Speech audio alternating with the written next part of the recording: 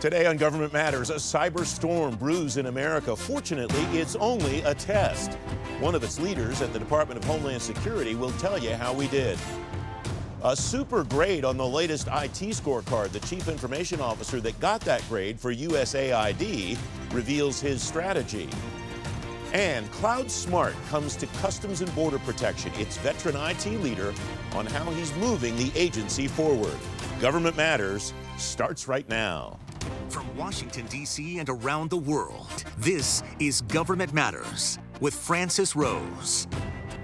Thanks for watching the weekend edition of Government Matters, the only show covering the latest news, trends, and topics that matter to the business of government. I'm your host, Francis Rose. The Cybersecurity and Infrastructure Security Agency is reviewing results from its biannual simulated cyber attack. CISA says Cyberstorm was a success and the most extensive exercise of its kind in the country. Lisa Beury-Russo is Acting Deputy Associate Director for Exercises at CISA. Lisa, thanks very much for coming on. What is Cyberstorm? What were you trying to accomplish? Francis, thanks so much for having me today. This is an opportunity for us to bring together stakeholders from the federal, state, and local government, private sector, and even international partners to build relationships and examine how we would collectively respond to a widespread cyber attack. As you noted, this exercise was very expansive. In fact, this year we had more than 200 participating organizations and over 2,000 individual players. Who are those 200 participating organizations? Who are the people and the stakeholders that you want to be involved with this each time, Lisa? So we aim for this to be a pretty expansive and inclusive exercise. Those 200 organizations represent, as I said, our federal department and agency partners, including CISA, of course, state and local governments, and a large number of critical infrastructure owner-operators in the private sector. This year, we had representation from 9 of the 16 critical infrastructure sectors. It was quite broad. And then within that, we aim to include anyone who'd be included in a cyber incident response. That includes the technical incident responders. It could include public affairs, leadership, HR, whatever that would look like within a given organization. We aim to include those individuals and those functions. How do you measure the results that you got last time up against the results that you'll get this time to see what kind of progress you're making? And how do you accommodate the way the threat landscape changes from exercise to exercise, Lisa? That's a great question. So Cyberstorm 2020 was actually our 7th iteration of this exercise. We've been doing it since 2006. And in each iteration, we aim to build on what we learned previously, but also forge into some new areas. So there were a couple things from the past that we sort of retested, particularly in looking at how we implement some plans and policies. And then there were some new areas that we explored as well. So in this one, for instance, we really wanted to look at some cross-sector activity, which is why we included so many different critical infrastructure sectors. What does cross-sector activity mean? What kinds of threats are you looking at there? That's a great question. We see a lot of common threats across sectors. So you may see ransomware targeting state and local governments, which we've seen in the news recently. But that same thing could be targeting businesses, perhaps in the financial sector or critical manufacturing, transportation. So we see a range of different vectors targeting a number of different sectors. And in some ways, this can be like assembling a puzzle. You know, each one of those organizations or sectors will have a piece, and we really need that coordination and cross-communication to assemble the entire picture. What's your sense of how that coordination and cross-communication in the private sector, vertically and not just horizontally with you at DHS, how's that evolving? What is that like? Is it improving? Is it a steady state? What do you see? You know, we see it improve every time we do one of these exercises. And one of the things we noticed during Cyberstorm 2020 was really the value of some of those vertical sharing organizations within the sector, what we call the ISACs and the ISAOs, or Information Sharing and Analysis Centers and Information Sharing and Analysis Organizations. Those were really valuable in putting together some pieces within the sector and then enabling that broader cross-sector sharing.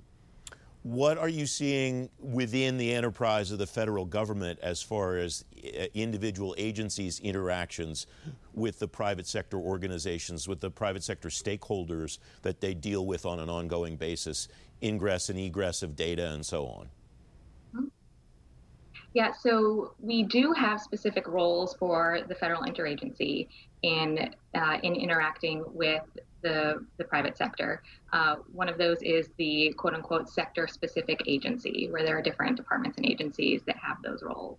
We see those roles as very strong, and we have great relationships between CISA and those other departments. We often have liaison officers that we share. So, for instance, if there's one SSA that's looking at information happening within that sector, the liaison officer is then also an additional conduit of information into CISA. So we kind of try to connect all the dots in that information sharing cycle. You mentioned a couple of minutes ago how you gauge the response, the actual performances from one to another. What will you take away from Cyberstorm 2020 that will inform the way that you go about setting up Cyberstorm 2022 in a couple of years? So I think there are a couple things. First, I'll note that this was our first Cyberstorm as CISA. I noted we've been doing this for a number of years, but it's been as NPPD and some of our predecessor organizations. So we learned some things internally that I think were really valuable. We also, as you likely know, we conducted this exercise in the middle of a pandemic. So we did learn some things about how we can better coordinate and communicate in this dispersed environment that I think will help us in our everyday steady state work, as well as a range of different scenarios that could come up. And we'll look to see how much of that we incorporate in the next Cyberstorm. We're not quite sure what the future holds, but I think everyone's been pretty clear that we are probably not going back to exactly what used to be business as normal. It's going to be a new way. So we'll continue to include those lessons. You probably didn't know when you right up to the last minute that you were planning for this, that you would be doing it in the middle of a pandemic, but you mentioned that you learned internal lessons from this, and I wonder what some of those might be. We have about a minute left. Sure. You are correct. We certainly did not plan for this in the pandemic, and in fact, the exercise was originally scheduled for the spring and rescheduled it. But some of those lessons learned are just some plans we need to update, making some different connections across different functions. You may know in CISA, we now have a stakeholder engagement function, which is going to be hugely valuable to us in this sector and cross-sector outreach. So we had an opportunity to exercise some of those things. And I think we just need to maybe refine some plans and continue our growth. But overall, we really found that the exercise highlighted the value of CISA and those roles that we carry out for the broader cyber community. Lisa, thanks very much for coming on. It's great to have you here. Appreciate the insight. Thanks for the opportunity to join you. Up next, USAID aces the newest IT report card. Straight ahead on Government Matters, what it takes to get and keep top marks. You're watching ABC 7.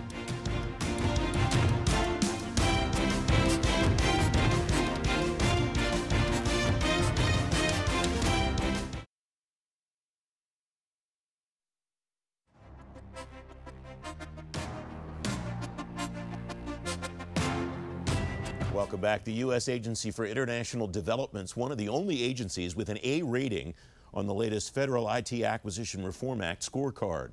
The General Services Administration also got a top grade. Jay Mahanand is Chief Information Officer at USAID. Jay, congratulations to you and your team. We talked a little bit before we went on the air about the fact that you're proud that you've been pretty consistent in FITARA scorecards over time. What do you think the strategy is that has allowed you to get to a high level, stay at a high level, Jay?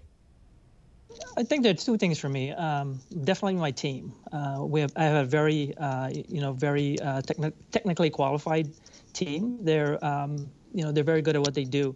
And secondly, it basically is our, senior leadership support. I think that was one of the areas that I think has been, consistent throughout my tenure here. The support that I have from senior leaders has been great, and having the right people in the right positions here, because you can lay the processes out, but it really takes the effort of the team to get where we are, and to have a score and being consistent as we are. When the scorecard first came out, you had a B. It got bumped up to an A. What was the change there? What happened? So we monitor the scorecard, every one of the metrics. And so when the scorecard came out, I looked at it and said we had a B. And so I went through each one of the metrics, and I saw that the cybersecurity score was incorrect, because we calculated, I think we had a B. And so when we looked at the score, the committee, they had, I think, a 2.2 in our rating in terms of the maturity level. And so we looked at it because we know we had a 3.4 at the beginning of the year. So we contacted the committee and let them know that we thought the score was incorrect. I think they were also looking at it at the same time and agree with us. So they were pretty quick in terms of how quick they turn around and made the corrections to the scorecard. What do you see as far as the manifestation of how the grades on the scorecard actually demonstrate the progress or the success that you're having at your individual agency? The one thing for us is that we've always, take a look at what best practices are. And I think for us is that looking through and looking at the scorecard, I think, it is definitely driving a lot of the agencies to do well in these different areas. I think for us is we started this journey a while back, in 2011 when we went to, we went through the Cloud First initiative. And so we've been driving ourselves. And to be at this point, it's great. And so I think, the scorecard is already driving other agencies to do the same as well. It strikes me that the import of what you've achieved is that you're not doing what you're doing to get a good grade. You're doing what you're doing to drive the mission of USAID, and getting a good grade's incidental. Am I reading that right? Exactly. I mean, this is something that we started a while back, and if you actually look at the scorecard when it first came out, we had I think 3 Ds or a C, 2 Ds and a C. And one of the things we looked at is that this is where we started working with GAO to kind of correct some of the reporting errors that we had. And as soon as we did that, we went from I think it was a D to an A. And so for us, we've always done the right things. It's just making sure people understand, and for us also to report the correct activities that we're working on. What are the next steps? What do you do, not just to, as I said before, not just to maintain a good grade, but to continue to drive success in the IT infrastructure that the agency needs to deliver on its mission? We've done fairly well, and I think we're not in a modernization mode anymore. I think it's more we're looking at innovations and what we can actually do for the agency. One of the highest priority for us is really looking at data. With USAID, there's quite a bit that we have, and so how do we refine the data to make better decisions? And so this is something that we are definitely working on. And then again, use the data for other technologies such as RPA, artificial intelligence, to kind of drive some of the decision making for our staff. What do you think was the turning point for you to get from the modernization phase to the innovation phase? Because that's a corner that a lot of agencies haven't turned yet. I think when I look back, and again, I think the scorecard is a very good reflection of where we are, right? Because I think if you look at the scorecard again, it's pretty consistent all the way across, and we've achieved most of the things. Our processes are pretty mature in a way that we're moving away from looking at what things that we need to remove out of the environment. And so process-wise, we look at it, we see if there's something that we need to do, and we do it. I think it's for us, it's that simple. Again, when you have a great team and a great support, I think it all works itself out.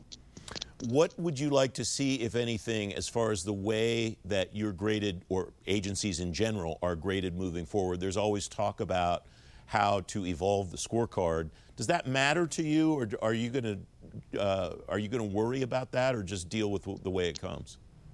We've always dealt with the way it comes, and I think it's always great when the score changes. It's also a reflection of how we adapt as well. It's good that the committee has at least given you a preview of what the next metric is going to be. But for us is that we look at all aspects of IT and see how we can do, what is important, what is not. And I think the scorecard does tie into some of those things as well. So I think I said, as it comes, we're ready for it. Jay Mahanand, thanks very much. It's great to have you on the program. Thank you. Up next, a cloud-smart approach at Customs and Border Protection. Straight ahead on Government Matters, setting the agenda for a smooth move to the cloud. You're watching ABC 7.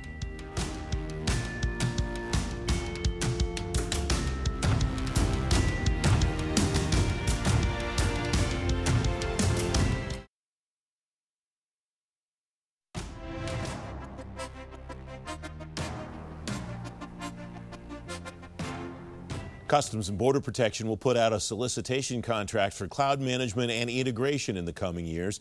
It's the latest of a series of modernization projects aimed at getting CBP to a cloud smart strategy. Sonny Bhagowalia is Acting Assistant Commissioner and Chief Information Officer at CBP inside the Department of Homeland Security. Sonny, welcome. It's great to see you. You're a veteran of this kind of stuff all across government. What does the state of cloud migration look like to you enterprise-wide, not just within CBP? Good morning, Francis. Good to see you. And I think the current state of cloud migration is really impressive in terms of what the government has done. And since we started this journey in 2009, seems like, it's a decade ago. And I think there's a lot of new solutions that are tailored to government that are coming into the equation, and we're able to keep our data and systems secure. And there's just a lot of activity going on in there in terms of, what was started with cloud and FedRAMP and security, cloud security, and then looking at data and so on and so forth. We've also had, I think, the government leaders and also industries provided more solutions that are tailored to government, which sort of has improved the confidence that we have in terms of, what solutions we can leverage. I think government leaders have also had time to plan ahead in budgeting and contracting, for cloud-based services, which usually, as you know, require lead time and 2 years for budgeting cycles. And then obviously our acquisition, we still are working on agile acquisition, but as you can just imagine, we're making a lot of progress there as well, but some work to do. We're also seeing much more collaboration amongst government agencies where we can leverage interagency agreements and contracting that allows us to deploy faster solutions, which would otherwise be difficult to procure. And even in the light of COVID, we're seeing now quite an array of responses where the government has really adopted and is very comfortable with leveraging cloud-based solutions. We ourselves have used and scaled to like all 65,000 of our employees able to do this, sort of work from anywhere, anytime. And so therefore, I think as people are struggling to mobilize their workforce and maintain these mission priorities, they're expediting their cloud journey. So I think that has sort of been an impetus. And I think in FY 2020, I was tracking that we did some research for your show, by the way. So we're tracking to spend about $7.1 billion on the White House Cloud Smart strategy that came out in FY 19. And so now all those, journeys to the cloud are getting expedited. And so I think compared to the contract obligations, $5.9 billion in infrastructure, platform, and software as a service, I think things are increasing and improving. So I think the overall prognosis is good and more to do. Obviously, 7.1 billion over 80 billion, still some ways to go, but I think prognosis is good. And, we're not tracking everything in there. Are you taking an application by application approach at CBP to your cloud transition, or are you looking at it enterprise-wide? I know some agencies are doing some of each. Yeah, we're looking at both. We're doing app rationalization, but, in sort of, we have seen somewhat a slow start at first, but the app rationalization also requires that, we are making sure that, what are some of the applications that are ready to go to the cloud, sort of in bucket one. And bucket two is with a few modification, commercial off the shelf, we can make some adjustments. We go into that. And then there are monolithic application. As you might well imagine, we have some high-value assets that are sort of national systems, which have some customization. So these are not something you can buy off the shelf. So they require a little bit more thought. But with the Cloud Smart, we acknowledge that there's not really a one-size-fits-all. We have to have some flexibility and making sure what's really works for us. So there's a combination of on-premise footprints and also operational resiliency, because at the end of the day, mission resiliency comes first because we are a 24/7 operation.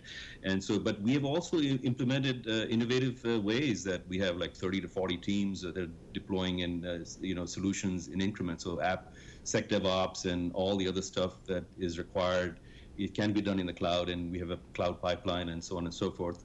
And I think, also OMB has given some guidelines to us to hire more talent that is sort of able to leverage some of the cyber and data disciplines and leverage some of those things to get cloud talent, if you would.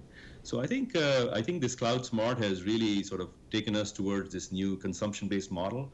I think most of the agencies are doing a hybrid multi-cloud strategy, and we're certainly working to transition from sort of a data center ops to service delivery. But I think overall, our app rationalization. I think we had something like 286 apps or so, somewhere in there, and 86, we've already sort of migrated already. Sonny, we have about a minute left, and my last question is more philosophical than tactical. Your major positions in government have been as the CIO at Interior, CIO at Treasury Department, as the enterprise-wide CIO. How is working at a component-level CIO shop different than leading an enterprise-wide organization? Well, first of all, it's great to have Karen Evans in DHS, so we've all sort of experienced each other. I think she's a tremendous leader. I think the experience is that in the department level, a lot of policy, and then what you have to do at the department level ops. And then in component level, it's all ops with a lot of mission frontline stuff that you have to be very vigilant and resilient and really move quite rapidly. So I think it's a tremendous experience, but having done both, it's a good balance and keeps you young and energetic, I guess. Sonny Bhagowalia, thanks very much. It's great to see you. Thank you, Francis, and have a great day. Be safe.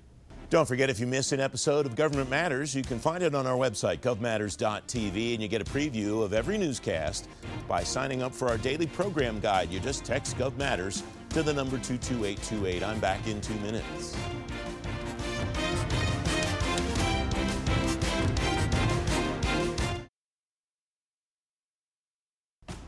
That's the latest from Washington. Join me weeknights at 8 and 11 on WJLA 24/7 News and next Sunday morning at 10:30 on ABC7 to stay plugged in on issues that matter to the business of government. Thanks for watching. I'm Francis Rose.